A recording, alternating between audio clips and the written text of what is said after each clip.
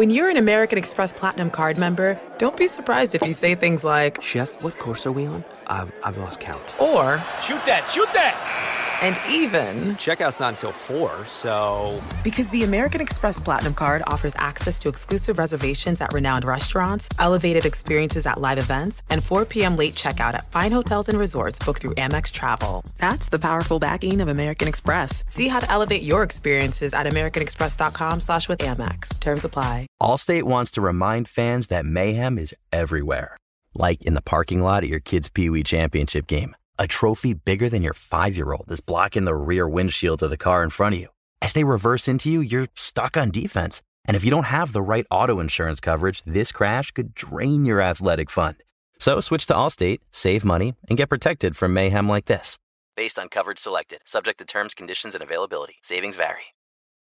Are you self-conscious about your smile due to stains? Have you ever wished that you had a whiter and brighter smile? Smile Actives is a safe and affordable alternative to expensive whitening procedures. You simply add Smile Actives gel to your toothpaste every time you brush your teeth, making it the easiest teeth whitening solution out there. In a clinical trial, Smile Actives users reported up to 5 shades whiter on average, all within 7 days. No change to your routine, no extra time. Right now, they are running a buy one, get one offer. Hurry to smileactives.com/iHeart today to receive this special offer with free shipping and handling. The Volume. Boxing with Chris Mannix is presented by FanDuel. The NBA season is kicking into gear. You guys know I love my NBA, and there's no better place to get into the action than FanDuel. The app is safe, secure, and easy to use. FanDuel has exclusive offers, boosts, and more all month long. When you win, you get paid fast. FanDuel has lots of ways to play, like the spread, money line, over-unders, team totals, player props, and so much more. Jump into the action at any time during the game with live betting. Combine multiple bets from the same game in a same-game parlay and try out Same Game Parlay Plus. So, download the FanDuel app today using promo code BOXING. Start making every moment more.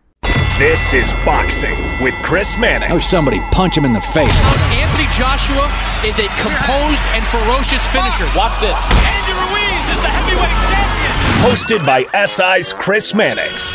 That was my moment. Now with interviews, analysis, and everything going on in the world of boxing. When you have talent, you are given another chance. Here's Chris Mannix. All right. Playing hurt today.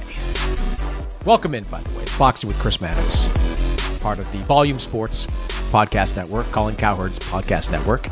Joined this week by 2 of my favorite boxing writers, Jake Donovan, Corey Urban, both writers over at Boxing Scene. And fellas, I am coming to you from my living room, or my office, I should say, and I have a big, giant boot on my left foot because X-rays revealed that I had a small fracture in my talus bone in my foot. So I knew something was wrong this last week, really. But I also knew I had to walk the red carpet for the Creed 3 premiere. Had to walk the red carpet. Clearly, that movie could not go on without my presence. So I just put off the doctor's appointment till Tuesday, knowing that whatever the news was going to be, it wasn't going to be good. Put on my shoe, took a bunch of Tylenol, muscled through it, and yesterday, or Tuesday I should say, got the bad news that I'll be in a boot for 6 weeks. So when I am on air on March 18th for the Gabe Rosado, Gilberto Ramirez tilt in Southern California, from the feet down, I will be in, or from the knee down, I will be with a boot on my left foot. So I just want, this is my dedication, Jake, to this podcast, that I am playing through pain in this one. I got to say, listen, I have experience in this realm. I have called several fights with a boot on before, and my first date with my now wife was also in a boot. So I think there's hope for you, Chris. Some good things can come out of this era. That's very, very descriptive, Corey. I appreciate that. All right, well, a lot to get into, guys. I do want to talk about a couple of the events of this past week and a couple of other things coming up, plus the future of PBC. Steven Espinoza, the president of Showtime Sports, he joins me a little bit later in the show, and we address some of those topics. But I want to start with the topic that makes the boxing purist cry. Jake Paul, the now once beaten professional boxer, 6-1 after his decision defeat to Tommy Fury over in Saudi Arabia. Close fight, competitive fight. Not to criticize any of my fellow broadcasting peers, but I don't think it was a high-level fight by any stretch. That was sloppy, and the one knockdown had as much to do with the ring apron being slippery in that one spot as it did a power punch from Jake Paul. So, Jake Donovan, we'll start with you. You're impressed with the fight? Did it go how you expected? Did anything surprise you? What were your takeaways from Paul Fury Part 1? Part 1, exactly. Well, I will say, look, I was on record saying I thought Jake Paul was going to win. So people were clowning Tommy Fury for celebrating as if he won. He matched Tyson Fury's achievement winning the heavyweight championship. This is his heavyweight championship. This is the biggest fight he is ever going to win. Maybe he goes on to beat a KSI or another YouTuber. This is his level. So that's really the only aspect that surprised me. I don't know if Tommy was at his best. I don't know. To me, it kind of looked like Jake was at his worst. So that did surprise me a little bit. I always said, I was ringside I think all three of us were ringside for his pro debut 3 years ago. And I always said that he was going to evolve to be far among, the best YouTubers, that he couldn't compete on that circuit because he was too good. So this was like the first time we saw him take a step backwards, I thought. Maybe with the first Tyron Woodley fight. But this one in particular, it was still competitive, though. So, the dare was go fight a pro boxer. He fought a pro boxer. I don't think there's a case for him to have won the fight. I was a little surprised that it was a split decision, but not really because it's boxing. I thought Tommy Fury did clearly win, but it was competitive. So I didn't think he disgraced himself in any regard. It just, I think all three of us can agree. It just wasn't, I guess it was entertaining in its own way, just not in the sense of an entertaining boxing match. Corey, what'd you think? Yeah, I thought that this was, a good competitive club level boxing match, which is not coming from me, that is not a pejorative in any way. As I wrote about on boxingscene.com, this is Jake Paul is probably in, I would say, the top 50% of active boxers globally, right? The boxing that we tend to see on the major broadcast outlets here is the top 5% of boxers globally, maybe 10%. And some guys will kind of slip in here and there on the undercards. But for Jake Paul to have taken up the sport 3 years ago and to be able to compete with someone like Tommy Fury, who has boxed his entire life, is, as I wrote, probably at this point kind of like a UK area level title contender type guy right now. He probably wouldn't win a European title today, but maybe that's kind of like a ceiling that he could aim for. Might even be too high. But even for Paul to compete with someone like that is still impressive. Now, people don't want to talk about that too much because it's a lot more fun to clown Jake Paul. And quite frankly, there's probably more currency in clowning Jake Paul. But for what this boxing match was, it was a competitive club level boxing match on the biggest possible stage that you could put something like that.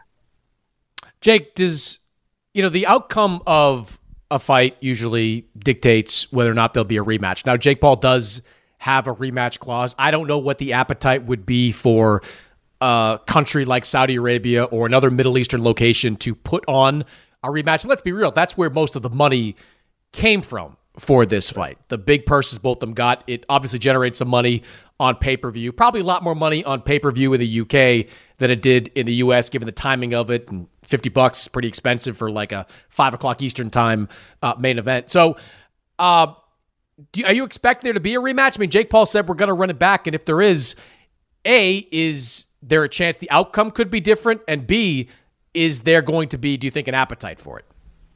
I do think the outcome can be different. The appetite, that depends. Maybe there'll be one, there's an audience that wants to see if Jake Paul can overcome, adversity. To me, I always felt like he was playing with house money anyway. I don't think the law, maybe we'll get into this later, but I don't think the loss necessarily hurts him. Most people tend to watch. He has the Floyd Mayweather effect, except on a much lower level where people just kind of watch to see him lose. They pay to, he always gets booed everywhere he goes. So I think there's always going to be that interest in his career. Tommy Fury, I don't see why he wouldn't take it, especially, if he's enforced. My curiosity is where it lands. It obviously can't take place in the US. The Fury family has a lot to figure out in that regard. So Tyson could fight wherever he wants. Tommy is limited. And outside of a Jake Paul rematch, he's not going to make a lot of money unless he fights someone like KSI. So he's going to have to push all in for that.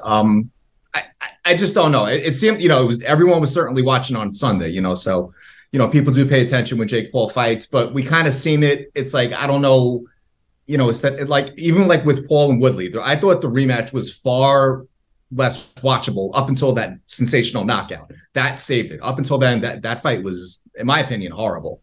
So I just don't know if anything could change from the first fight other than, a better conditioned Jake Paul, which obviously, probably would lead to a win.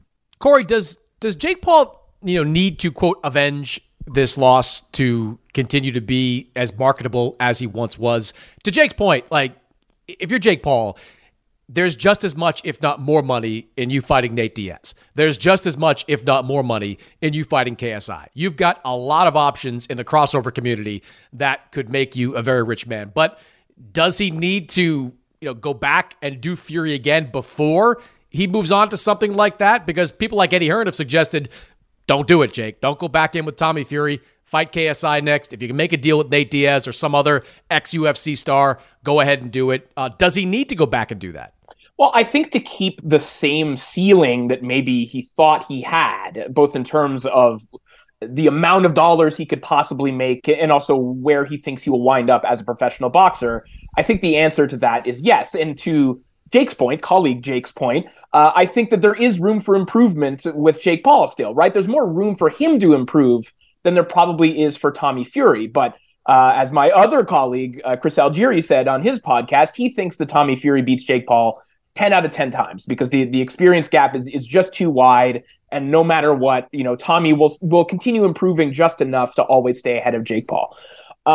So there's that. But I do think that there's also there's that plan B for Jake Paul, which is facing the KSIs, which is going back to the kind of faded MMA fighter circuit. And there will continue to be a market for that. It might be a smaller market because I think that there's a group of people that were tuning in, that were hate watching, that are now satiated because they saw Jake Paul lose. There's still, though, a big group of people that want to see him lose worse. And there's still a very big group of people that love Jake Paul, right? Like, his audience isn't just haters. There are people that really adore this person and will continue to face him. Or will continue to tune in to watch him. But he can always go to the other side. And by the other side, I mean kind of the pure influencer circuit, the KSI side of the road, which is kind of opting out of being true pro boxers, right? The KSI's fights aren't on BoxRec. They're not trying to oversell what they are. They're just selling grudge matches between influencers. And as long as he's okay with going and doing that, that is still there for him and it will still be wildly profitable. Jake, I get Corey's point and Chris Algieri's point to a degree, but I don't agree with the Chris Algieri statement that Tommy Fury would win 10 out of 10 times. Like that Tommy Fury won that fight. I scored it for him. I agree with you. I don't think it should have been a split decision. He should have won that fight by a point or two. But like, Jake can get a little bit better, as he has in virtually every one of his fights. That was the best I've seen Tommy Fury look. And I've seen 3 or 4 of his fights live, either in person or on TV. I think Jake can absolutely improve to the point where he can win a decision against Tommy Fury. I think he came into that fight thinking Tommy wouldn't be able to take the overhand right. Well, Tommy was prepared for the overhand right, and when he did get caught with some shots, he took them because he's younger, fresher, he's got a real chin. That's what happens. I think if Jake's smart, and he is, he goes back in the gym, makes some adjustments, maybe comes out as more of a boxer in the next time. That to me is the intrigue. Because I don't believe it's an unwinnable fight for Jake Paul. In fact, I think it's very winnable if he changes some of his game plan and fights a different way. Yeah, I agree 100%. And, to your point, like it was almost to the point where he was kind of telegraphing that we kept saying, everyone reported it, that's his money punch. Tommy Fury knew that was coming, and Jake Paul, sure enough, he threw it, and Tommy Fury was prepared for it. I mean, I even joked, I think it was when Fury fought Anthony Taylor. I said, I don't even think he's ready for Sean Paul, never mind Jake Paul. So this was like the evolution of Tommy Fury in 2 years more so. And again, Jake Paul, he doesn't owe anyone an apology. He can go back to YouTube. I think it's kind of done him a disservice to try to prove to people that he can hang with an actual boxer because his pay-per-view numbers have actually gone down. I haven't seen the figures yet for this one. Maybe it goes back up, but he's trended downward since, he was on the Tyson Jones undercard and then even when he fought Ben Askren. So going back to that YouTube circuit, I think it's going to work to his benefit, like, as far, from a pure profit standpoint. So it's going to be up to him. honestly, he has nothing to prove. He went in there, he shut everyone up. He fought a boxer. He came close. Yeah, so maybe go and do the rematch, prove you can actually beat a boxer. I mean, he can go and fight I think Luis Pineda, the guy that KSI fought, who's become a big star in the misfit boxing circuit. I mean, go fight someone like that and beat him. It's worked for KSI, so why wouldn't it work for Jake Paul? Who's that guy? And Corey, you probably know the answer to this. Salt Shaker? Salt? What? Oh, Salt Poppy. Salt Poppy. Yes. Who has Salt Poppy. I'm sorry. And he's called out both of them. I sounded so old saying that. Salt Poppy right there. But that guy comes in with some energy, man. He's got an attitude there to him. So yeah, that's a perfect opponent. Yeah. It's good. It'll be fun. I actually prefer Jake Paul. I think he's going to take the rematch. I think we'll probably see it in the UK. Both those guys can make a boatload of money, but either way, I think Jake Paul's got a future in that influencer circuit as well. The real fight of this past weekend, 140-pound title fight. Guys, I have got this Twitter follower that sends me DMs like once every 6 or 7 weeks about Subriel Matias, like telling me that this is the next great fighter, the next great world champion. And sure enough, in the aftermath of Matias winning the IBF version of the 140-pound title, I got another long paragraph from this guy. So, Jake Donovan, I'll ask you this. Was this a coming out party for Subriel Matias? Like, we've seen him on the circuit for a few years now. He's been in prominent fights for a while. I think a lot of people, kind of knew him in a tragic way for what happened in the Dadashev fight in DC a few years ago. But this is a 30-year-old fighter, blunt force power, great chin. Did we see the emergence of a new star on Saturday? I mean, to your point, I think he's always been there. I guess he just needed this opportunity. Like, even when Regis fought Jose Zepeda, it was kind of a reminder that, yes, he's probably the best junior welterweight in the world. Even though Josh Taylor is the true champ, I would pick Regis in a rematch if they fought today. So Subriel, I think he made that statement that he's right there. He and Regis are both going to have a hard time finding opponents. So it makes even more sense that they do go and fight each other. But he made the statement that he had to make. I think he's always been at this level. He just needed this opportunity. I mean, the poor guy was training for 9 months, waiting for this fight to finally transpire. He heard rumors about, Ponce not, being able to settle up his visa, went back to a purse bid. TGB had to get, regain control of it just to get this fight over the line. So the scary part is I think we're going to see an even better version if he doesn't have to, wait this long in between fights. But yeah, the talent has always been there. I find it remarkable too that for, all he's been through, the tragedy with Dadashev, to come back with that and literally still have that, he's talking about still, killing people. I mean, that's a scary mentality.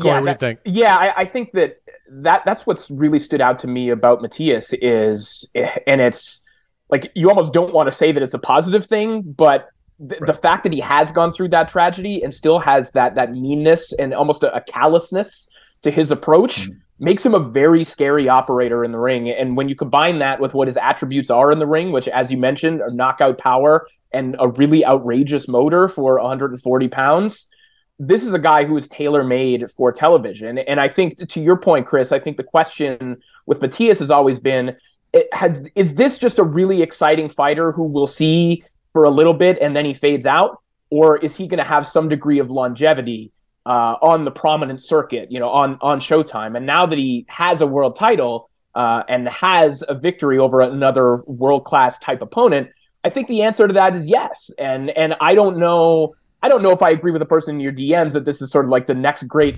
champion necessarily, but he is a world champion. And I think that it's not I don't think it does him a disservice to say that, hey, maybe this is one of this generation's, Brandon Rios's or Mike Alvarado's, those type of fighters who win world titles and are just on premium cable for a long time and are one of the most memorable fighters of this generation. That goes a long way. That makes you a lot of money. That keeps you in the fans' consciousness for a long time. And the types of fights that Matias is delivering and probably will continue to deliver are going to make him that if he continues to get these opportunities.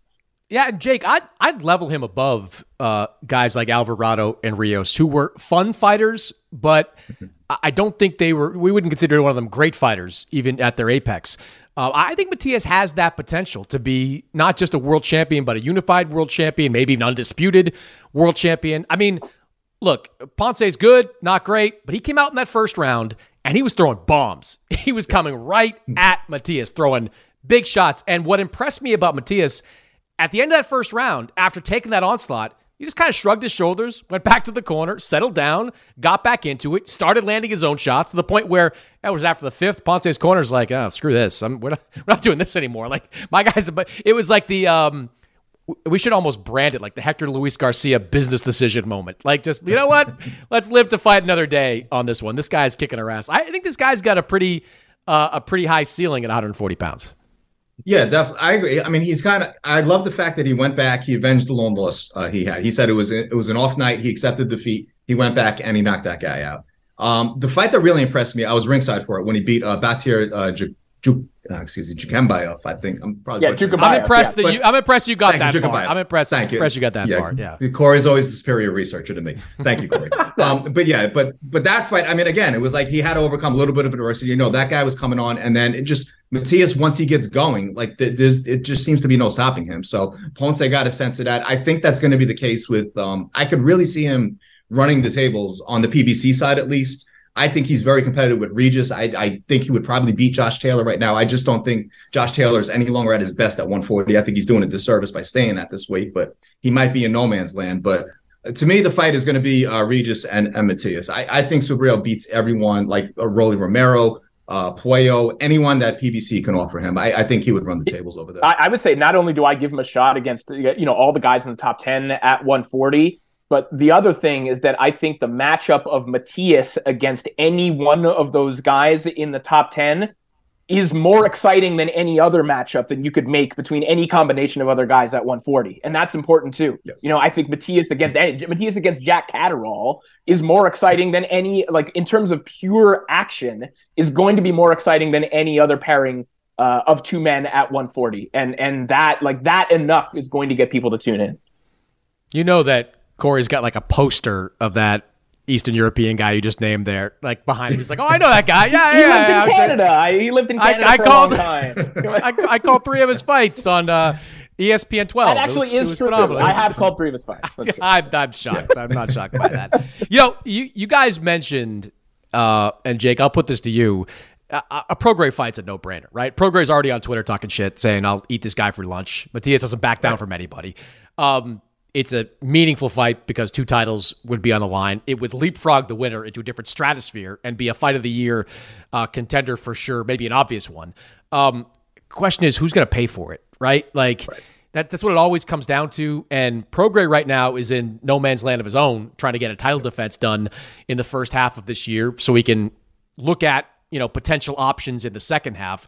Matias, maybe he's got an IBF mandatory coming up, but that's probably a little bit further down the line. Like, to me, the window's now, right? It's like June, July of this year, where the winner of that fight can be that guy that can look to the winner of Teofimo Lopez, Josh Taylor, and say, I got 2 belts. You want them? Can maybe look to Ryan Garcia if he moves up in weight after this Gervonta fight and say, you want a big fight? I got 2 belts. You want it? I guess I'm pessimistic, Jake, that fight could actually happen because they're both going to want like high 6 figures at least to get it done. And I don't know who in the boxing broadcast landscape is going to pay for it. No, I'm with you on that. And, with Regis, look, Marvin Rodriguez, I think he spent the only $2.4 million that he had to ever get in the Regis Prograis business again. So the thing with the Matias, I actually just reported today, the IBF is now in the process of trying to establish a mandatory for Matias. So they sent invitation letters to Ergashev and to Jack Catterall. Ergashev is already accepted, so it's up to Catterall. So they would have to fight to become his mandatory. That means Matias should be entitled a voluntary defense. He would have to get back in the ring soon, not wait another 13 months or whatever plan. Hopefully, PBC and Showtime are motivated to, roll these guys out more often than once a year like we got last year. So with that, I don't know if a Prograis fight could happen next, but Prograis, he's stuck with the whole whatever's going on in Probellum that, I know they're in the process of being sold to this Disrupt Promotions, whatever company. I don't know what fighters are going to go on board. I was told it's going to be like less than a third of the roster on Probellum that would go over to them, but I don't know if that creates even more problems for him. He would probably just have to make another deal with PBC. Because, we dream about all these fights, but then again, it's like, who is going to pick up the check? So PBC would have to decide, yes, it's a good fight. And you can't put that on pay-per-view. It has to be a Showtime main event. So then you have to establish the budget for that. But if Matias can get back in the ring within the next 6 months and Regis can't get someone like a Sergey Lipinets or, well, obviously Gary Antoine Russell is now going backwards, in his career, in his development. That fight makes sense. It's like, if you can make that fight now, let's do it now. Yeah, Corey, that's an awesome Showtime main event. Like, that's a huge viewership, huge, event. Maybe you do it in, Texas, Louisiana, somewhere close to where Reed just draws a few fans, but that's a massive event. I'll heap some praise on it, and I think that calling it one of the best fights that you can make in boxing, some people might kind of like bristle at that, but so I'll qualify it on a personal level. For me, Matias versus Prograis, it feels like one of the most like aesthetically pleasing fights that you could possibly make right now that are reasonable. The Matias and his punch output, and then Prograis with that combination of kind of slickness and willingness to work on the inside.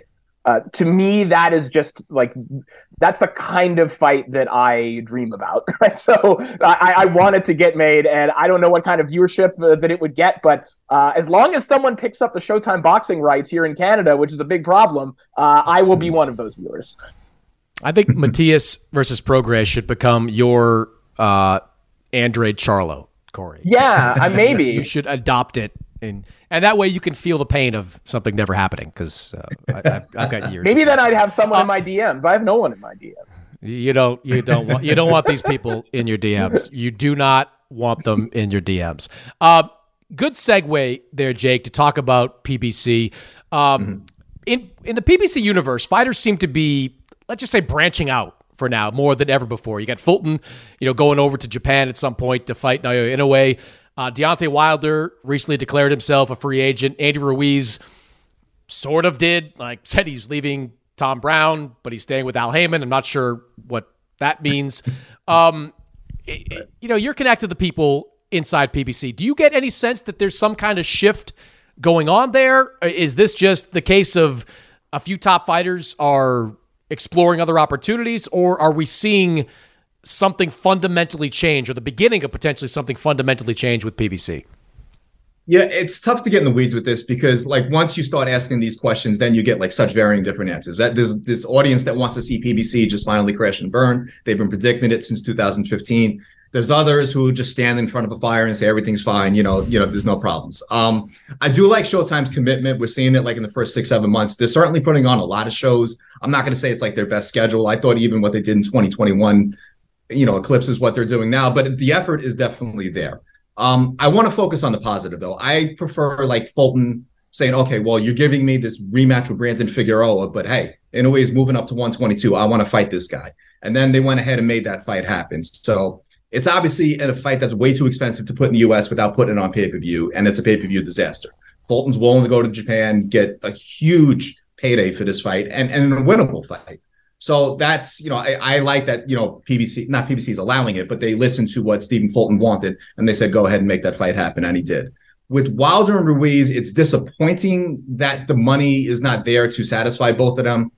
But I don't know if I blame PBC for that. I think to say this is what the fight is worth to us to put on, even to put on pay-per-view. Deontay Wilder and Andy Ruiz saying we want more money. So, now Deontay's exploring other options. I don't even know if that fight is going to happen. But if they're asking for far more than what they think is fair market value, I think that's a fair reset on the part of PBC. So I'm not going to say, that they're going to close up shop yet. I think they're just reevaluating, okay, where should we be spending our money? Especially, we got to remember too, Fox Sports is no longer doing boxing. They were supposed to do, pay-per-views. I don't know what happened with that, but it's now down to Showtime. And Showtime, even if they go every other weekend, there's still only so many dates they can give to satisfy all these contracts. So I think, in that regard, where Wilder and Ruiz are claiming, promotional free agent status, yeah, go ahead and go explore, see who's going to give you more money. If they can go fight in the Middle East, then God bless them. That's less money out of PBC's pocket. So yeah, I think it's just a smarter investment on their part. Yeah, and Corey, I think it's great to see at least the possibility of guys bouncing from promotional companies to network. There's no real downside to it. I mean, Andy Ruiz made it clear he's still working with Al Heyman. Deontay Wilder is still working with Al Heyman. Al Heyman will be involved in negotiations for their next fight, wherever it is, on whatever network it lands on.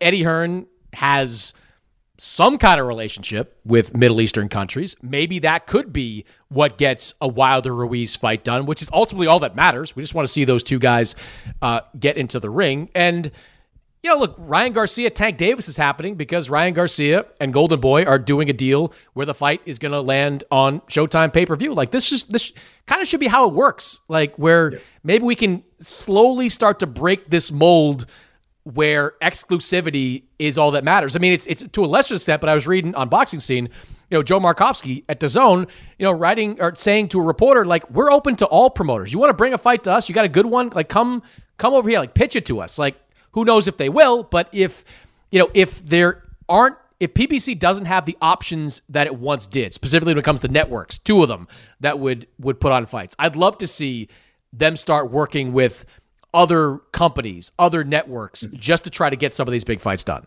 Yeah, and maybe some of this is out of necessity. I mean, obviously, to a certain degree, it must be. But maybe, some of it is just them deciding, okay, this is the best course of action. Like, I have no special insight on what's happening. I come to you guys, the capital R reporters, to learn some of these things. As far as like what's happening, we'll put Jake in the capital R. I'll go lowercase. Okay, I do not have an R in my at the beginning of my job title whatsoever. But I will.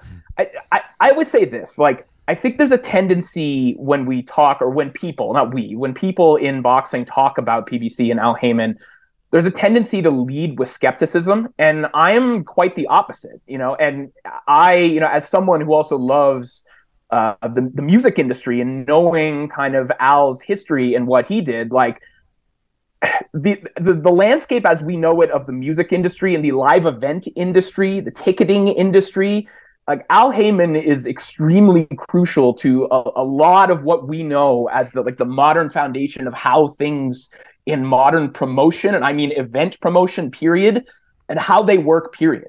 So there's a degree of trust that I have in the decisions that he makes, that they will be good ones for his clients and obviously monetarily for himself. So I don't necessarily know what's going on, but what I do know is that the 2 fights that we're most excited about, by and large, involve PBC fighters crossing over to fight someone else right now. So my feeling right now is that whatever is happening is something that's probably going to benefit the fighters right now. And I just generally have trust that Al Haymon is going to make a good decision. Look, I think it is a good decision not to guarantee huge sums of money for a Wilder Ruiz fight, because as compelling as the 3 of us find that fight, I don't think it's going to have the mainstream appeal that will justify like $5 million a piece more, perhaps, in potential purchases, pay-per-view buys. So you got to do what you got to do. Like I've often said this, like I don't believe there should be anything more than minimal guarantees in pay-per-view. That's the whole point of pay-per-view. You are paid per view. If you don't get the views, you should not be paid because you didn't get them. Like, I'm not trying to be pro-promoter here or pro-advisor, but these networks and promoters should not be left on the hook to pay a big bill just for the right to get these fights on their network. So I like that, and I like the idea of cross-promotional stuff, because these guys, Jake, they gotta be busier, man. Like, you can't build a career fighting once a year. You just can't. No matter how big that fight is, you got to fight minimum 2 times, and if there's an opportunity, fight 3. I understand injuries happen, tough fights, take some extended time off, but like the fact that Deontay Wilder, who had a 1-round fight against Robert Helenius back in November, whenever that was, October, like is now, we're looking like June, July, maybe, for his next fight. Like these guys got to get back into it and be active. Maybe this, Jake, is a way that it can happen. Maybe, and again, we're sometimes too optimistic about what boxing can do, but like maybe this is a way that we get guys busier, because that's what will help the sport more than anything.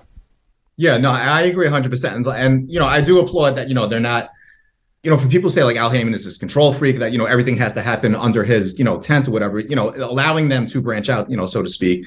I do have to applaud that. To your point, like if guys don't want to settle for like, okay, well, this is the only date that Showtime has available, this is the budget they have available, they need to get in the ring as often as possible. So I can't agree more with that point. Yeah. Another potential move that we have for this year is Terrence Crawford, who seems to be trending towards a deal with Golden Boy. I saw Crawford at the Creed 3 premiere. We're both, movie stars, as you guys know.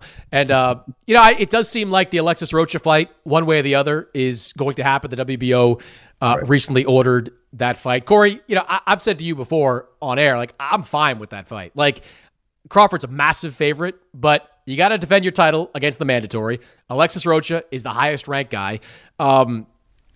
If he knocks him out, big deal. Like, you got to test yourself at some point. And for Bud Crawford, it goes back to the thing about activity. He's been a once-a-year fighter for like the last 3.5, 4 years. Like, if you can get an opportunity to get right back in April or May, probably May, and fight an Alexis Rocha, don't you just have to do it and see if you can build some momentum back yourself? Yeah, 100%. Now, is this obviously the ideal scenario or the one that everyone wanted? No, but it is also the position that we're in. Like, could better decisions have been made that would have resulted in him facing Errol Spence? Yes.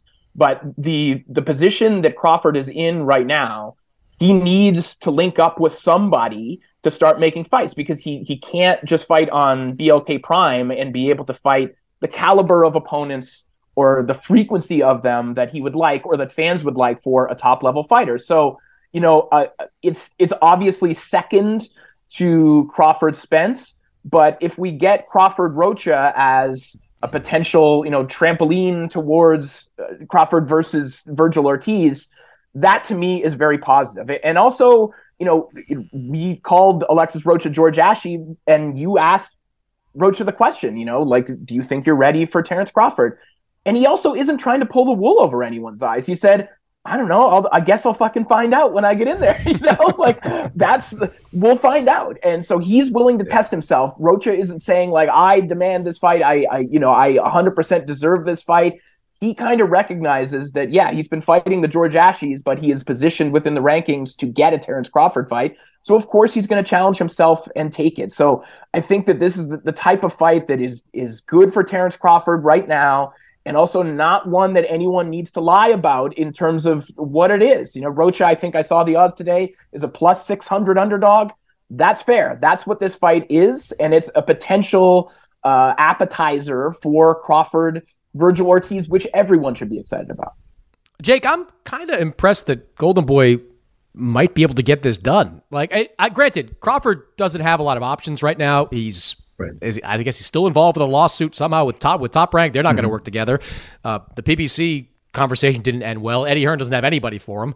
I guess Golden Boy was really the only game in town, but even when that picture was posted on social media, I'm like, all right, well, that's nice. It's a little publicity stunt. I wasn't sure it was going to get done, but it does seem like, a Rocha fight is probably the favorite at this point to happen for Crawford next. And, I look, if Ortiz beats Stanionis, which, by the way, a 50-50 fight, there's no guarantee that happens. Ortiz against Crawford would be a pretty big event. So I guess the question is, are you surprised at the path we're kind of on right now with Crawford leaning in Golden Boy's direction? So when I saw that picture post, my first question was, okay, is this just Oscar trolling? Obviously, as you said, it's a Rocha fight week, so why not draw attention to it? But when you look at the rankings, it makes sense. We knew Rocha was going to float up to that number one position because Boots was ahead of him. Virgil Ortiz was ahead of him. They're both fighting. Well, Boots now has the interim IBF belt, will probably be upgraded. Ortiz is obviously fighting Stanionis. They'll probably be upgraded to WBA full champ. So the next step would be for, Bud to make his mandatory title defense against Rocha. And I'm fine with it. Look, there's still people who are stuck on Crawford Spence has to happen. It's not going to happen. We don't even know if Errol Spence is going to return to welterweight. Now, look, and I've said this. Look, last year the fight was supposed to happen. I'm fine. Blame Bud. Give him 100% of the blame. That's fine. You can't change what you had for dinner last night, though. It's time to move on. Bud can't sit around and just say, okay, well, I'm going to wait for Spence to make his next move. His fight hasn't even been announced yet. We have an idea of when it's going to happen, but Showtime intentionally has not yet announced it. So Bud has to move on with his own career in the meantime. So I think it's a perfectly acceptable fight. As far as you talk about staying active, Alexis Rocha lost the fight. He lost to Rashidi Ellis. He's fought 6 times since then. His last fight was his 5th fight, and I think in 13 or 14 months. So that's what you do. Now he's worked his way back into contention. And, like you said, I don't know if I'm going to be good enough until I get in the ring with him. Even if he loses, he's 25 years old. He has time to come back from that. So these are the type of fights, when they only happen once a year, yes, the fight's not good. But when you get guys who are active, these are the type of fights you get to fill the gap. So that's what I view it as. So, and if this fight does lead to Bud fighting the winner of Ortiz and Stanionis, even if he doesn't sign with Golden Boy, as long as he has that working relationship, because like you said, the bridge has been burned with just about everyone else. I think he has a decent, I don't know if he has any kind of relationship with Eddie Hearn, but at least Eddie was honest in saying, well, I don't have anyone on this side to offer him, so why would I sign him? Golden Boy has guys that they can throw at him. So I'm fine with that. He needs a working relationship with someone, even if not necessarily a promotional contract. So I'm fine with this path. And one thing I would add to that too, Jake, is that it's beneficial for Crawford at this point from a PR perspective, because he is kind of fighting a little bit of an upward battle, right? Because there are a lot of people who put all the blame on Bud for that fight not happening. But so, yeah, he can't change what happened there. But one thing he can do is just be purely active. Just sheer activity is what he does have at his disposal if he can work with a Golden Boy and with some other promoters. He can't give people the gourmet meal that they wanted, but he can give them not a buffet, but he can give them dim sum. He can give them 60% caliber dishes quite often. That will help. That will help his standing amongst the fan base. By the way, Jake, the people that play the blame game on Crawford versus Spence, if you put a gun to my head right now and told me who's at fault, I would have no idea. No idea. Look, we all talk to people in this business. Everyone's got an opinion. Everyone's got a take on it. We all followed or tried to follow that Twitter beef and then the video Crawford posted out there. But if you are sitting there listening to this podcast, telling me definitively who is to blame for that fight falling apart, you are 1,000 times smarter than I am. You are, because for whatever reason, it crumbled. Crawford has his reasons for walking away. Spence had his reasons for pushing for whatever he pushed for. It's too complicated right now.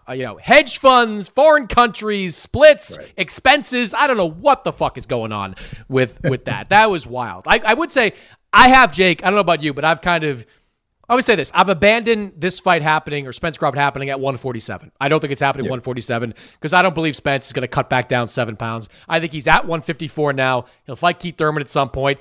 I don't know, what happens with Charlo and those belts. I don't imagine they'd ever fight each other. They have the same trainer, and I don't know.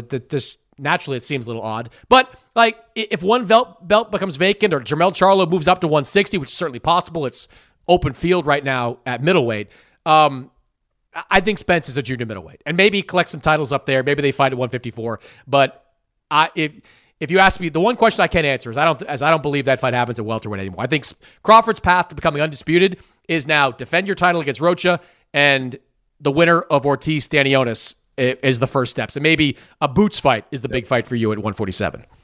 No, I agree. That's going to be a path. If he stays at 147, go collect all the belts that are going to become available once again. Because prior to 2022, I always said that if Crawford and Spence ever happened, and I never believed they would, that it would happen at 154. Then when the negotiations happened, we all got hope. It's oh wow, this fight, really has, there's a pathway to it. So now I'm just checked out with it. Once Bud said, okay, I'm going to go fight for Uncle Dez and, take his $10 million, I was done with that. Okay, this fight is never going to happen, at least not at welterweight. I'm fine with that. If Spence has his options, great. Go move on with your own career. I have my own theory about what's going to happen to him at 154. I do believe Charlo will probably let go of a belt because he's not going to sit there and just keep fighting mandatories the rest of his career. But for Bud, there's still a pathway to him fighting undisputed. It's the scenic route, and it'll probably, be at the end of his career. But again, it begins with, having a relationship with Golden Boy, who probably has the most, welterweights that they can throw at him right now.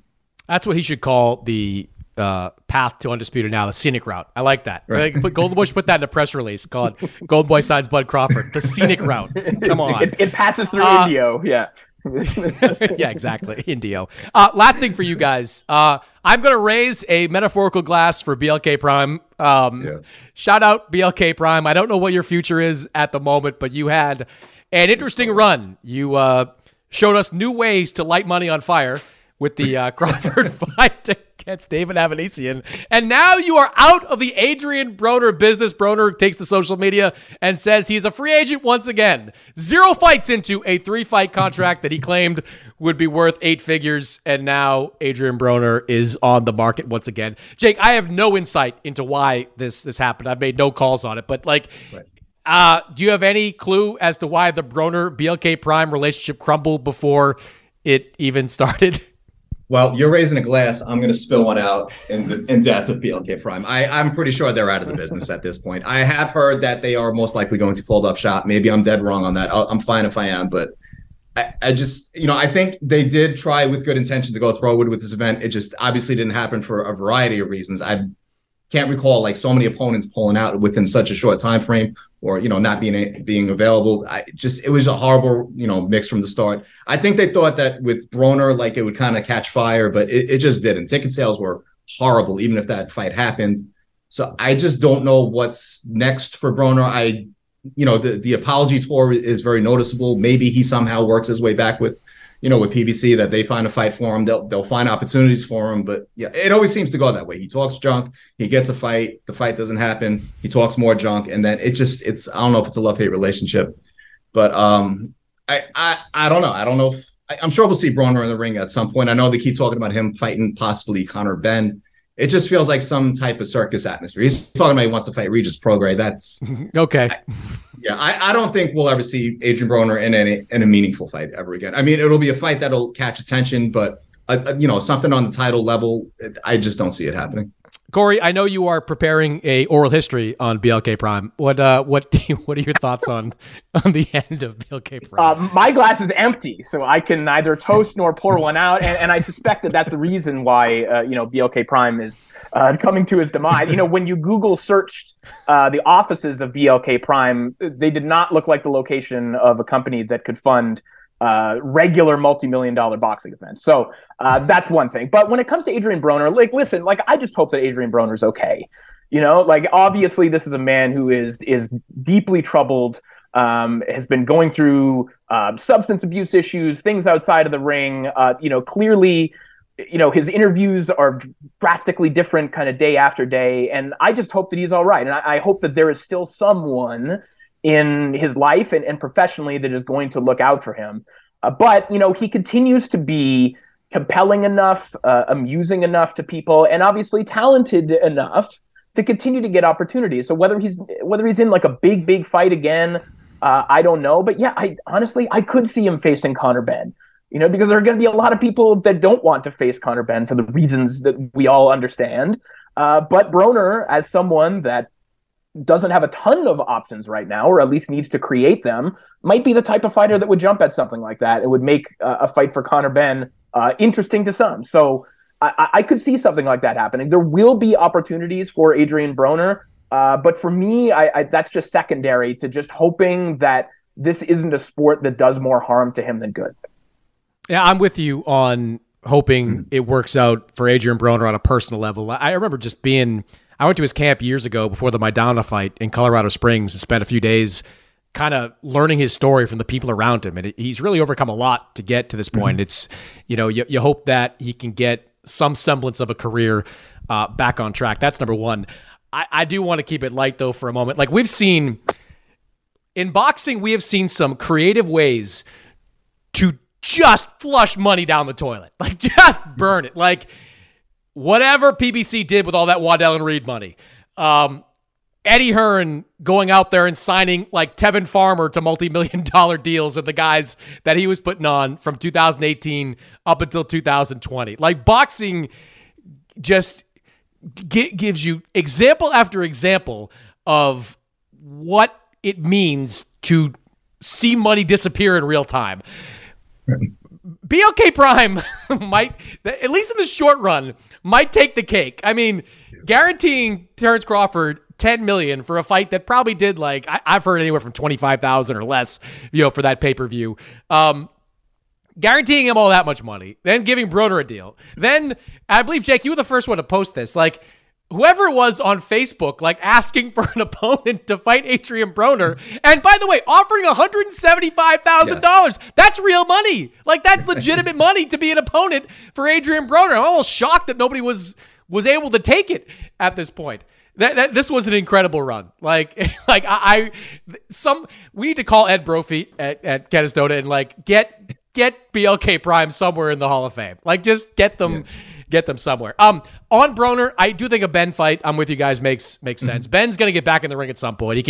He's not vindicated. He's not, anything because of what the WB said. In fact, he's actually, correct me if I'm wrong, but he's disputing the WBC's findings. He said it wasn't eggs, it was bad testing, which is, always the that old chestnut of bad testing. Right. But he knows, and Eddie Hearn knows, the British Boxing Board of Control is not going to fold the same way the WBC did. He's not going to get licensed anytime soon. But he can go over to the Middle East, and the Middle East is where some money is. They might have enough money to pay Adrian Broner. And look, a Benn fight, quite frankly, I don't know if it's winnable for Adrian Broner, but it's the most winnable high-profile fight that's going to be out there. Conor Benn's got power, but Adrian Broner's got a great chin. And Broner's going to have an experience advantage. He can do some things in the ring.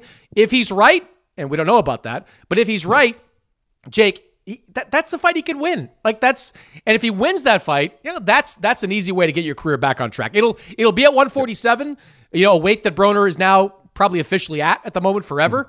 But that to me is if Broner can find a way to swallow his pride and realize you're not going to get like $4 million to do it, he should run towards that fight if at all possible.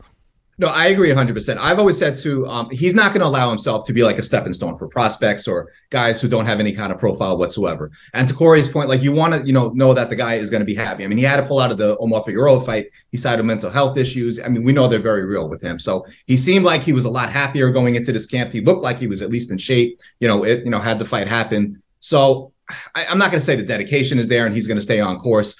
But a fight like this, I think, would really get him going. It would probably have, I know Eddie has the deal in Abu Dhabi, the championship series or whatever. So that's going to be probably Conor Benn's, home base up until he can get licensed anywhere else in the world. So there's real money there for Broner. I mean, he doesn't have to sit around and, chase, Facebook fights or whatever. So I think Adrian Broner could push it all in for that one. I don't know where it would lead to, but it's good enough to get him to the next step in his career. So it's a real payday. He doesn't have to go and fight like some 19-0 hungry prospect that just wants to use his name. And this is, by the way, why he still has options, because even three people like us were on here, and we started off kind of jovial, and then we were like, but if he puts it all together, maybe he can win this fight, right? Because we've seen the Adrian Broner of 10 years ago, like we've seen that electric talent. And so I think we tend to do this with these kind of embattled but extremely talented athletes. Just merely that conversation leading up to their next fight, their next performance is always enough curiosity to hook you, right? And he is always going to have that. So there will always be opportunities for him. And you're right, Jake. I think that he understandably thinks too highly of himself to ever allow himself to go that other path. He always needs to, if not be the A side, then the de facto A side. And there will still be opportunities for that. They're still out there.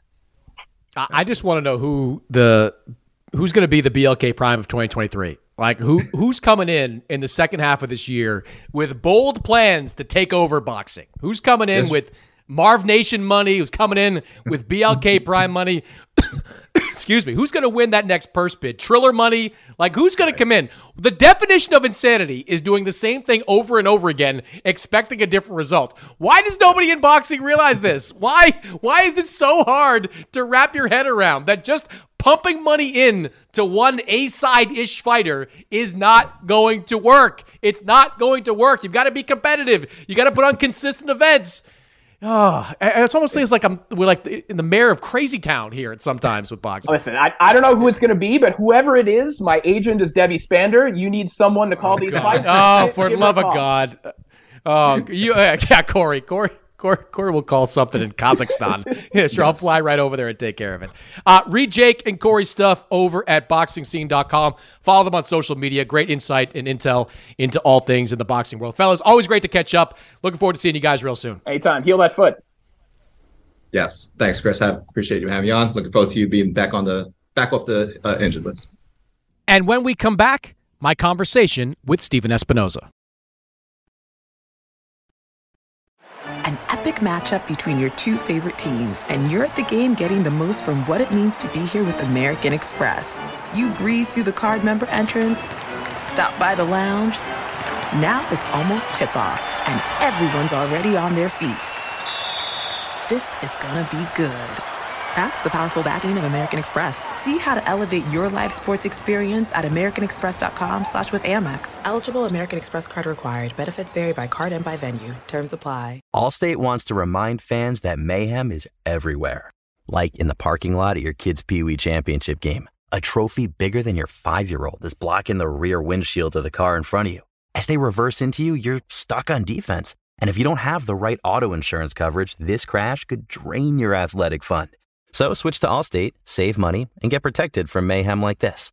Based on coverage selected, subject to terms, conditions, and availability. Savings vary. What's up? I'm John Wall. And I'm CJ Toledano, and we're starting a new podcast presented by DraftKings called Point Game. Everyone please welcome Coach John Calipari. We're getting beat by 18. My first game in Kentucky, they're saying Cal's a bust. He can't coach. This is crazy. John Wall runs down the floor and makes a buzzer beater. Yep. You remember that, John? That's my first game winner I ever made. Remember you said you never see me do that. Ladies and gentlemen, DeMarcus Boogie Cousins. I called Boog. I'm like, yo, bro, I'm about to commit to Duke. And I hung up on him. Bro, I'm talking about, do you want to tell me how many times he called me all type of names? Bro, you really sold me out. You doing this. Bro, I was sick. I remember that like yesterday, man. Love you, John Wall. Thanks, Coach. Love you, too. You made me everything I am today. Nah, you made me. I love it. Check out Point Game with John Wall and CJ Toledano on the iHeartRadio app, DraftKings YouTube, or wherever you get your podcasts. It wasn't even supposed to be That's my dance, bro. All right, Stephen Espinoza is the president of Showtime Sports. Showtime Boxing has 9 upcoming events over the next 4 months, including the big one, the one that Stephen so callously iced me out of. April 22nd, Ryan Garcia, Tank Davis, catch weight fight, mega fight in Las Vegas. And Stephen joins me to talk about that and much more on the show. I feel like that was an appropriate intro, Stephen. What do you think? I would expect nothing less, Chris. Let me ask you first then about Garcia and Tank. This was a fight that looked like it was done late last year. Predictably, some hiccups came up along the way. Over the last couple of months, were there points that you were legitimately concerned that this fight wouldn't get made? I would say no. And really the reason why, because there were certainly points of disagreement. There were some things that I think were new points relatively late in the process, and that's always aggravating. But I think the reason why I wasn't concerned, I was optimistic and confident that it would get done the whole time, is because of Tank and Ryan. And look, it's an oversimplification, but if we look at Spence Crawford, that was proceeding, and then one guy decided to take an exit ramp and pursue another opportunity. It was clear throughout this process because both Tank and Ryan had various opportunities to go a different direction, and they had no interest in doing so. So as long as they stayed engaged and they remained committed, the rest of us had no point, but had no choice but to make a deal. So as long as the fighters stay engaged and focused on it, then I knew everything else would work out. Both these guys have massive audiences, very diverse audiences, very different audiences.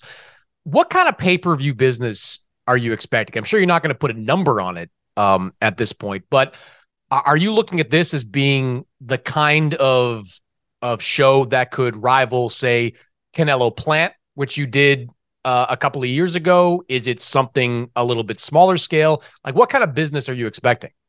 Yeah, I mean, if we look at Canelo Plant, that has been sort of the high water mark of recent pay-per-views, that 800 range. It's about what Fury, Wilder 2 and 3 did, maybe a little bit less. Canelo Plant was right around 800. So that seems to be sort of not necessarily the ceiling, but sort of the high water mark we've seen. I'd be thrilled with those numbers. This is Ryan's first time on pay-per-view. Tank's been on several times. I think why I'm optimistic, though, is if we make a list of the fighters who are known outside of the regular boxing fan, it's a pretty short list. But aside from Canelo, Ryan and Tank are probably top of that list, in terms of people who attract the attention of a group of an audience that doesn't pay attention to boxing all the time. So we're pulling not from our usual pool, but a much broader pool. So I think this could definitely be a breakout. But I also think that regardless of the outcome, both of these guys, this is the kind of fight where both of these guys end up bigger afterwards. And, hopefully I expect something that's good enough that maybe we see it, again, later on down the line. They're young enough to do that.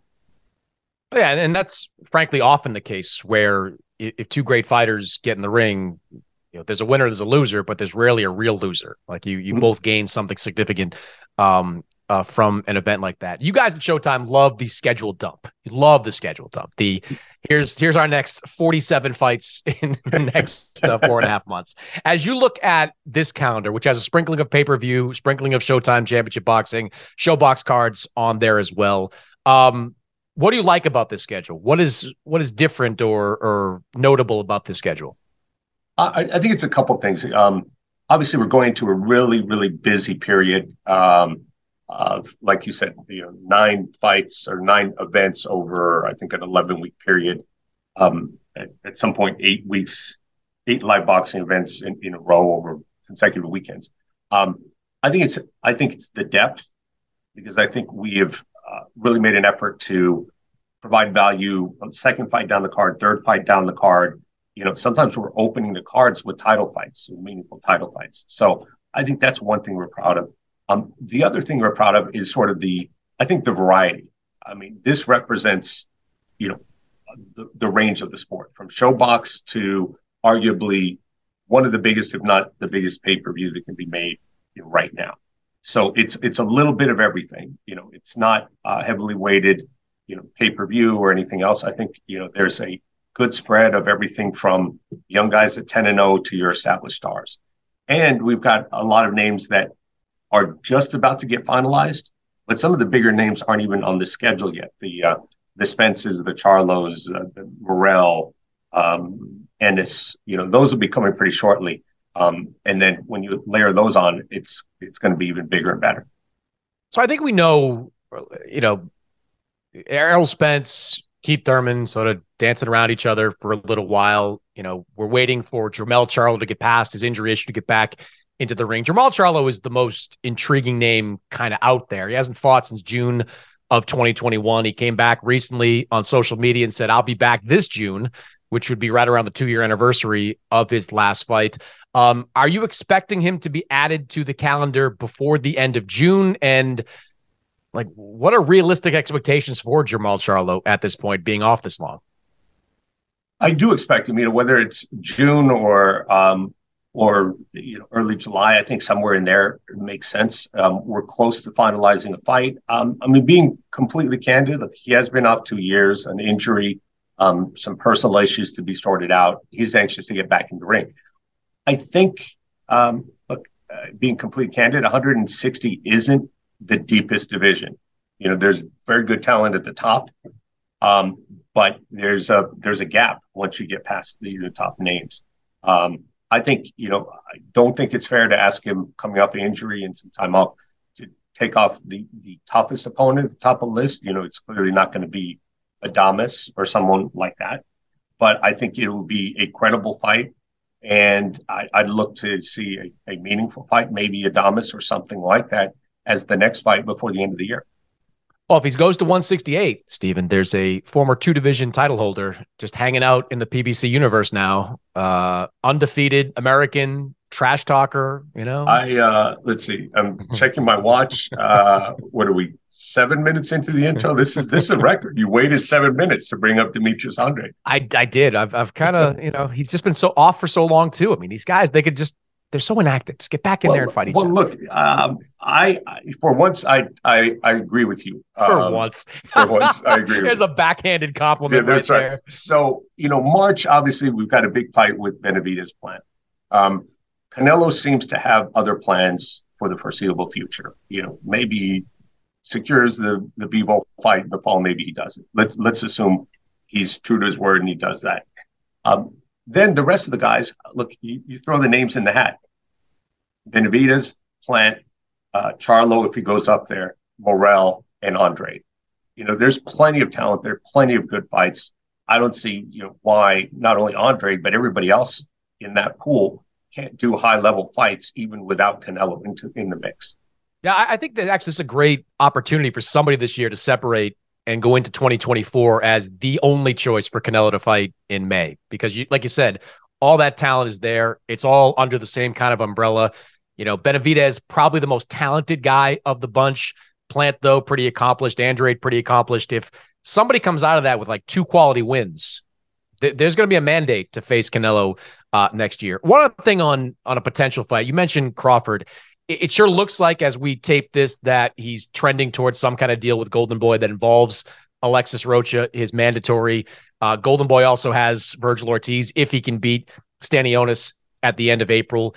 On the subject of Spence Crawford, if right now, 10 being you're overwhelmingly optimistic that that fight's going to happen, 1 being hell no, done, bury it 6 feet under, where are you right now on Spence against Crawford?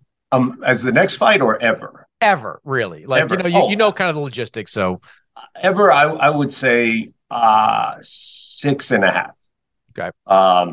I think it happens. I'm more optimistic than not that it does happen. I know there's still interest. I know there's still desire on the Spence side. I believe Crawford when he says that he's interested as well. So no one, as long as no one has given up, and I don't think anybody has, there are certainly obstacles, the Rocha, the sanctioning body order being one of them. But I still, look, I'm not going to give up. I'm not going to give up until either one of them or both of them are retired. Do you think Spence is done at 147? It's difficult. I understand it's difficult for him to make the weight. It's not impossible. He can continue to do it. I think the question is, okay, Crawford, Thurman, Ennis, those are all good opportunities at some point in the future. Beyond that, I think it's as much as wanting a new challenge as it is just a difficulty with the weight. I want to ask you about some inner boxing type of stuff. PBC's got some interesting things happening right now. You've got Adrian Broner recently left the company. Deontay Wilder's declared himself an open agent, whatever exactly that is. Andy Ruiz sort of did too, though he said he's no longer with Tom Brown, but still with Al Heyman. I'm not sure what it's kind of a distinction without a difference. PBC is still a considerable presence, obviously, in boxing. You work closely with them, but they have a large stable of fighters. And now with Fox effectively out of boxing, one network, which is yours, to work with. What do you know about the direction PBC is taking and is planning on taking in the near future? Well, I think you can look at a lot of the schedule, which it's not exclusively PBC, but a lot of it is, and take a cue there. I mean, through the first 6 months of the year, we've got 14 live events on our calendar. That's as busy a 6-month period as I can recall since I've been here in the last 12 years. And that does not include, possibly another fight or two being layered in May, in June. So, look, I think they are going to remain active. We're going to have to pick up some of the slack. I think you're seeing a lot of good fights streaming, some big names and other places, simply because there isn't necessarily room for everybody, and that I think is going to not necessarily force. It's going to result in some higher level fights. At this point, the market is such that it feels like there's a bit of a contraction going on, a little bit. At least back from where we were 3 or 4 years ago, where we had 4 and sometimes 5 different platforms really active in the U.S. and domestic U.S. boxing. And that has pulled back a little bit. And I think, with fewer outlets and to be spread across, I think, some of these bigger fights are more likely to happen. Is that you have a multi-year contract with PBC? Is this the final year of that contract? No, we extend beyond this year. Okay. Obviously, this schedule shows a pretty strong commitment to boxing from Showtime. Everybody read about the restructuring over there. Paramount Plus, the emphasis more on streaming, as everybody seems to be going in that direction. What, if any, impact will that restructuring have on Showtime boxing? We've, so far, there's nothing that we heard that changes any of our plans. In fact, we've been told and given the green light to continue doing what we've been doing. And I think we've established ourselves as the market leader, and that's the plan continuing going forward. Obviously there's a lot going on in the media industry. I think there's a larger correction in sort of the content business generally, as well as the greater macroeconomic conditions. So, we're susceptible to that like everybody else.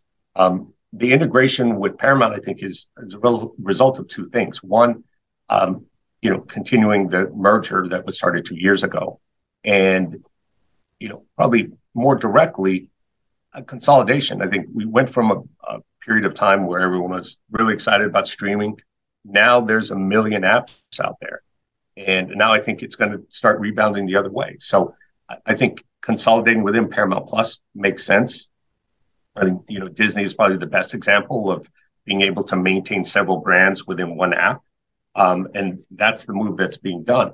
And I think it's an opportunity for boxing as a sport and Showtime Boxing, because being packaged together, side by side on the app, and giving access to all the great sports audiences that are already on Paramount Plus and CBS, from NFL through soccer through NCAA tournament. I think that's a great marketing opportunity. I think, we have an opportunity to better market the sport and maybe draw in some of that general sports audience. It won't surprise you, but I mean, in the last couple of months, I've heard from a number of different HBO people who said, wow, this reminds me of kind of what happened with us back in 2017 and 2018. Do you see a difference, a specific difference in kind of what HBO went through that led to the elimination of boxing over there and the restructuring that you're going through now? I could see how someone could draw that conclusion. I think the difference is, I think what we saw HBO was not really a sudden end. It seemed to be a little prolonged. So it sort of wound down over a period of 2 to 3 years. That's not what we're experiencing here. I think last year was one of our biggest years in terms of content spend, and this year is going to be bigger than that. So from that perspective, no, we're not really winding down. Who knows what the future of the media business is and all that, but that's something that is there every day. But in terms of this company itself, we haven't seen anything that hints to us that things are winding down. Do you think there's an obvious? I'm always fascinated by what is the future of boxing broadcasting? Like, where is it, on what platform? Because like Showtime right now going through its a restructuring. DAZN just had a price increase that was extremely significant. ESPN still putting on fights, but ESPN also has to pay the NBA in a couple of years. They have to pay UFC in a couple of years. I don't know how that's going to affect their boxing programming. It just doesn't seem like you can point to something that absolutely positively works. Do you think there is something out there, a model that absolutely positively works, that can be sustainable, that can be successful, that can, be something boxing can hold on to? I mean, it is it's a really great question, and a question that I think that true boxing fans should be asking. We know that there have been challenges with purely ad-supported boxing, and I think we can get a better job. We should do and can do a better job attracting sponsors to the sport, but that's one of the challenges. I think it's got to be a combination of a broad, potentially ad-based platform as well as subscription, because I don't think either one by itself is enough to support the entire sport. And I think you point out to another dynamic sort of implicitly, which is, as all these other sports become exponentially more expensive at a time where there are economic pressures, some of the niche sports, may be squeezed out. And that is a risk, not just for boxing, but from everything else. The big sports rights are just continuing to explode in cost. Now, having said all of that, we've been here for nearly 40 years, and we weathered a lot of storms, a lot of transitions in the market. And I'd like to think, and we are confident, in fact, that we'll figure it out. We'll figure it out. We figured out the transition to streaming. We're still a market leader. We'll continue to figure out and adjust as the market changes. Stephen, I appreciate your time, man. The Showtime schedule, pretty strong all the way through June. I know you've got a bunch of more fights to announce over the next couple of months. And Sergio and I have decided we're going to do a pirate broadcast in the parking lot of Garcia Davis. No, I can get you in the arena. I'm pretty sure I can handle that. No. We're going to do a post-fight interview with Sean Garcia afterwards. Okay. And we're going to do our own version with like a banner and a couple of folding chairs in the parking lot. I know a guy, Gary Davis, that you could also interview if you'd like to do that. Are you? By the way, last thing, are you no venue's been announced yet. I mean, Vegas has a lot of different options out there. Is there one more likely than other at the moment as we tape this on March 1st?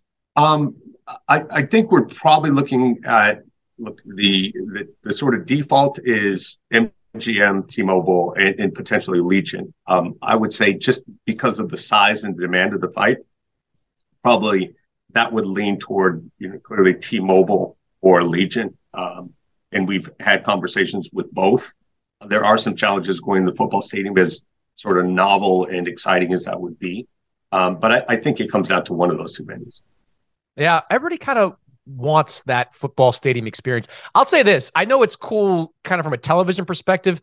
Like, you remember those Cowboy Stadium fights? Like, they weren't very good. Like, people were watching the fight on the big screen and not, 55,000 is great. I mean, we just did, I was part of the one at AT&T Stadium, 76,000, but you're watching fights on a screen. You watch like you're on TV paying high price for beer sitting in your seat. Yeah, there are ups and downs, and in the reality, obviously, once you get to the risers, you're much further away from the ring than you would be if you were on the risers in an arena, obviously. So there's some downsides, and those are all the kinds of things that are being discussed. Everything from the cost of being in the arena, some of the upgrades that would be necessary, because look, in AT&T Stadium, you've got the advantage of that huge center hung scoreboard.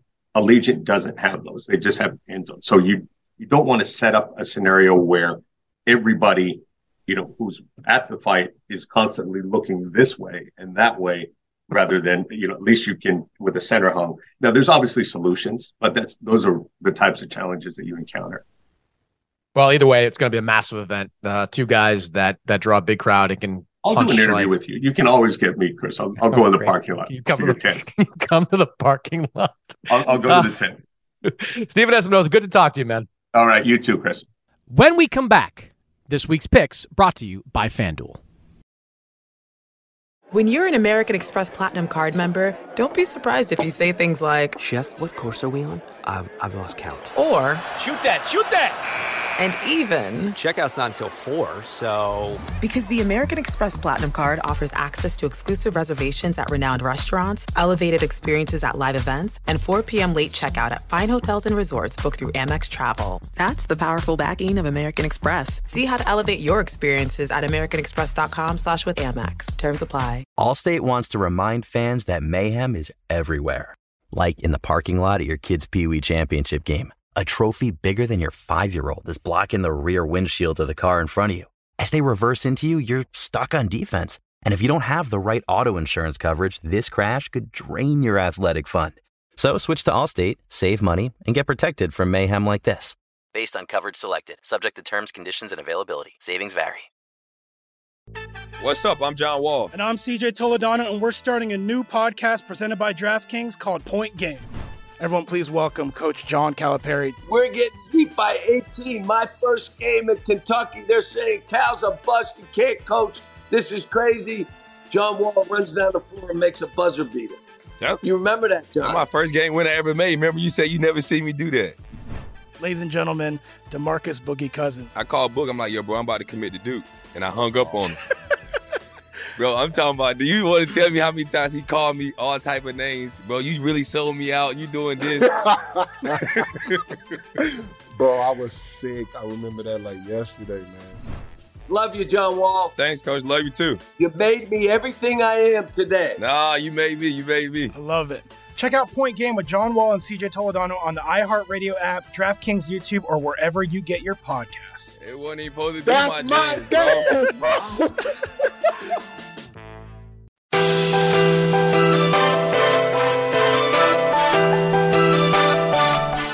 All right, boxing fans, if you are a UFC fan as well, John Jones, he returns to the Octagon this Saturday to face off against Cyril Gane with the heavyweight championship on the line. And FanDuel wants you to get in on the action. Right now, new customers can get a no-sweat first bet up to $1,000. That's $1,000 back in bonus bets if your first bet doesn't win. Bet on who will win, how they will win, when the fight will end, and so much more. So don't miss out on your chance for a no-sweat first bet up to $1,000 when John Jones takes on Cyril Gane for the heavyweight title. Exclusively on FanDuel, America's #1 sportsbook.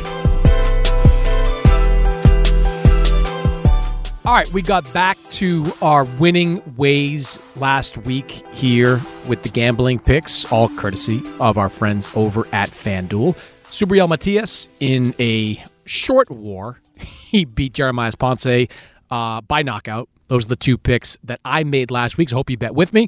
Hope you made some money. And let's keep this train rolling into next week. This week, I am locked into the 126-pound division. You've got Brandon Figueroa moving up for 122 pounds, facing Mark Magsayo, a former title holder in this weight class. Magsayo, he lost last time out to Ray Vargas. Figueroa coming up from 122. Figueroa's the favorite, and I know what some of you might be thinking. Didn't we just get into a little bit of trouble picking a fighter moving up in weight against the guy that's more established? That's what happened a few weeks ago with Ray Vargas and O'Shaquie Foster. I just think this is a little bit different. I think Figueroa has the size and strength to compete at 126, where it's pretty clear Ray Vargas doesn't have that at 130. And I think Magsayo, even though he's a strong guy, he faded kind of late against Gary Russell Jr., and I think he's vulnerable at this weight class. Figueroa is a minus 330 favorite, so not going to win a lot of money there, but I think that's a safe bet, Brandon Figueroa to win. Where you can win some money is Figueroa by points or decision. That's at plus 145. Take Figueroa by points. He's got some pop, but I think at this weight class, Magsayo is going to be strong enough and have a good enough chin to go the distance with Brandon Figueroa. So those are my picks. Brandon Figueroa to win and Brandon Figueroa by points or decision. All these picks, of course, brought to you by our friends over at FanDuel. That's it for this week's episode. My thanks to Jake Donovan, Corey Erdman, and Steven Espinoza for joining the show. As always, subscribe, rate, review this podcast on Apple Podcast, Spotify, wherever you download podcasts. And I'll see you next week. Allstate wants to remind fans that mayhem is everywhere. Like in the parking lot at your kid's Pee Wee Championship game. A trophy bigger than your 5-year-old is blocking the rear windshield of the car in front of you. As they reverse into you, you're stuck on defense. And if you don't have the right auto insurance coverage, this crash could drain your athletic fund. So switch to Allstate, save money, and get protected from mayhem like this. Based on coverage selected, subject to terms, conditions, and availability. Savings vary. When you're an American Express Platinum Card member, don't be surprised if you say things like, Chef, what course are we on? I've lost count. Or, Shoot that! And even, Checkout's not until 4, so... Because the American Express Platinum Card offers access to exclusive reservations at renowned restaurants, elevated experiences at live events, and 4 p.m. late checkout at fine hotels and resorts booked through Amex Travel. That's the powerful backing of American Express. See how to elevate your experiences at americanexpress.com/withAmex. Terms apply. Your getaway with Apple Vacations begins the moment you step on board one of our exclusive nonstop vacation flights. Escape the ordinary with packages starting at just $599. No layovers, just pure relaxation from takeoff to touchdown. Immerse yourself in the joy of travel with Apple Vacations. Your journey is as enchanting as the destination, so pack your bags and leave the rest to us. Visit applevacations.com or call your local travel advisor to book your vacation.